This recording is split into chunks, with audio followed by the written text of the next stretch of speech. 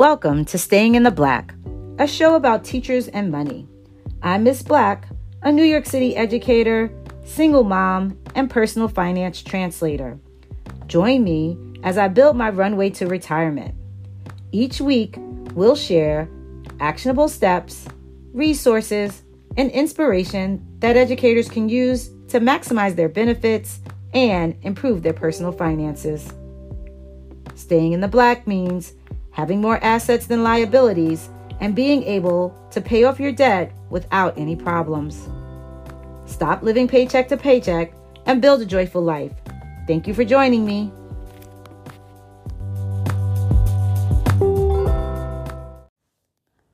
Hello and welcome to another episode of Staying in the Black. I'm Miss Black, your host, and today we are going to talk about another percentage rule. So I don't really like these percentage rules, but this one I kind of like. It is definitely a way to think about what to do with your money. And so what money are you speaking about? The windfalls. So I'm recording this episode because I know that people have either already filed for their income taxes, or they're about to file for their income taxes, and you may be expecting a refund. This is not going to be an episode about whether you should get a refund or not. That's another episode. But the case is, if you are getting a refund, here is a percentage rule that may help you be intentional about what you want to do with this money. So what is the 30, 40, 30 rule? So with the 30, 40, 30 rule, it suggests that you put 30% in the past. 30% goes to outstanding debt and catching up if needed. So if you have an outstanding credit card, if you're looking at your student loans, if you're, in repayment for them, if any debt that you may have, it's saying take 30% of this money and put it towards your past. So helping you pay down your debt and, kind of supercharge speed up your debt repayment schedule and getting you closer to being financially independent. And then 40% of it goes to your current living expenses, your emergency fund, if you haven't, if that's not robust, and any other needs or wants, which I think is great.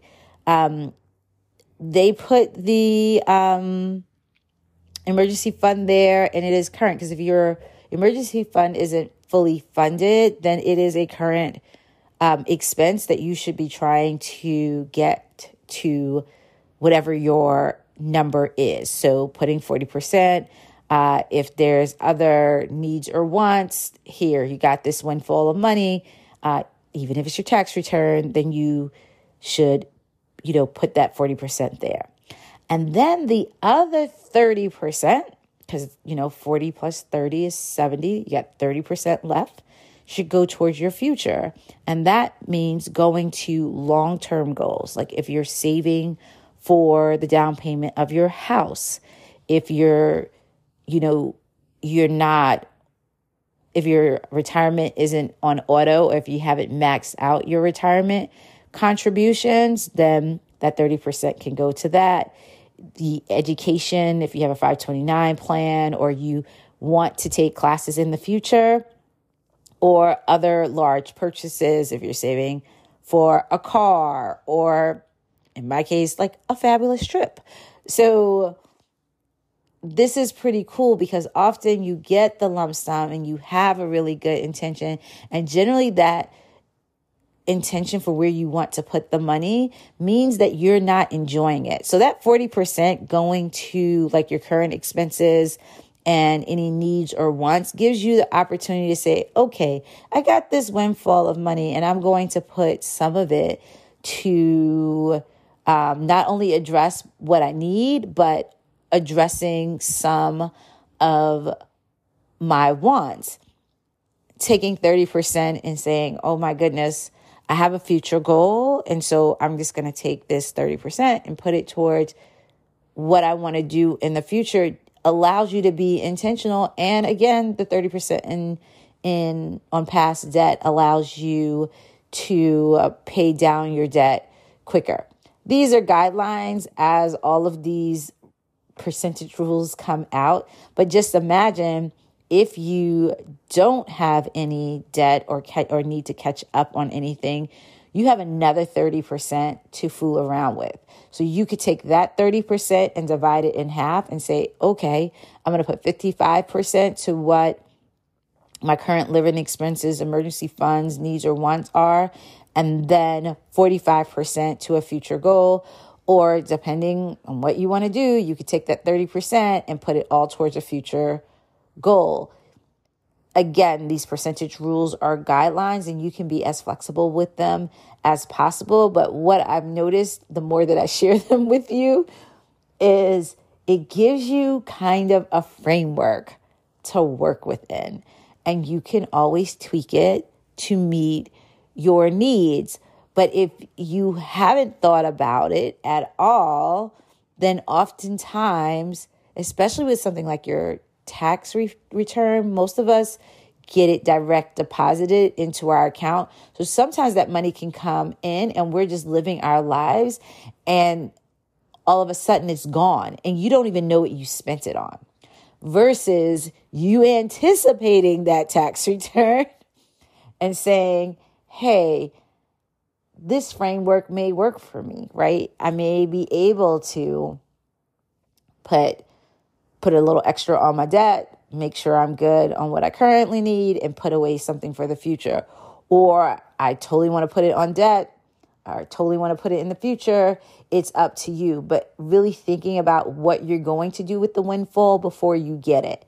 And having that framework, because in this case, we know we're talking about possibly your tax return, but you could get a windfall. I encourage you to look at sites like Lost Money for your state, or if you lived in a different state, and you can sometimes find funds that you didn't even know about. Well, Dawn's like, yes, another opportunity to spend. It may be an opportunity to save or an opportunity to pay down debt.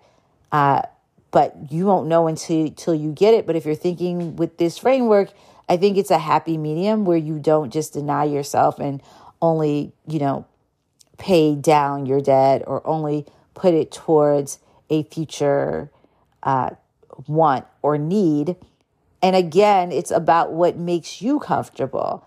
These are guidelines. They are not, steadfast rule. You're not a good, bad, or indifferent person if you don't follow it at all. But think about ways that you can equally or impactfully distribute that money so that that you don't spend it without thought and then reflect or wonder about it later. And then you kind of start beating yourself up because you're thinking to yourself like, I could have done this with the money and done that with the money. And that's what I'm hearing from a lot of my people that I've been coaching who are preparing for retirement. They're just like, I wish I would have done X, Y, and Z with money if I would have thought about it at the time. And these points where money just kind of feels like it drops in your lap, or unexpected windfalls, as we refer to them, come about just having this framework in your head will make you think. So the 30-40-30 rule, 30% for the past, 40% for the present, 30% for the future, is a guideline that allows you to divide your money in a way that allows you to spend some of it, save some of it, and pay down some debt with some of it. And again, if you don't have debt, that gives you more flexibility. Enjoy it. Just be intentional about it and maximize the options available to you. So if you want to think about the highest leverage or action step that you could take with the 30-40-30 rule, I would just say, think about how you are going to divide your windfalls up. It doesn't have to be in that percentage, but think about like, oh, when I get this windfall, or if a windfall occurs, this is how I would want to use this money, and you would be more likely to do it and be successful with it. So remember, stay in the black, and I look forward to talking to you next week.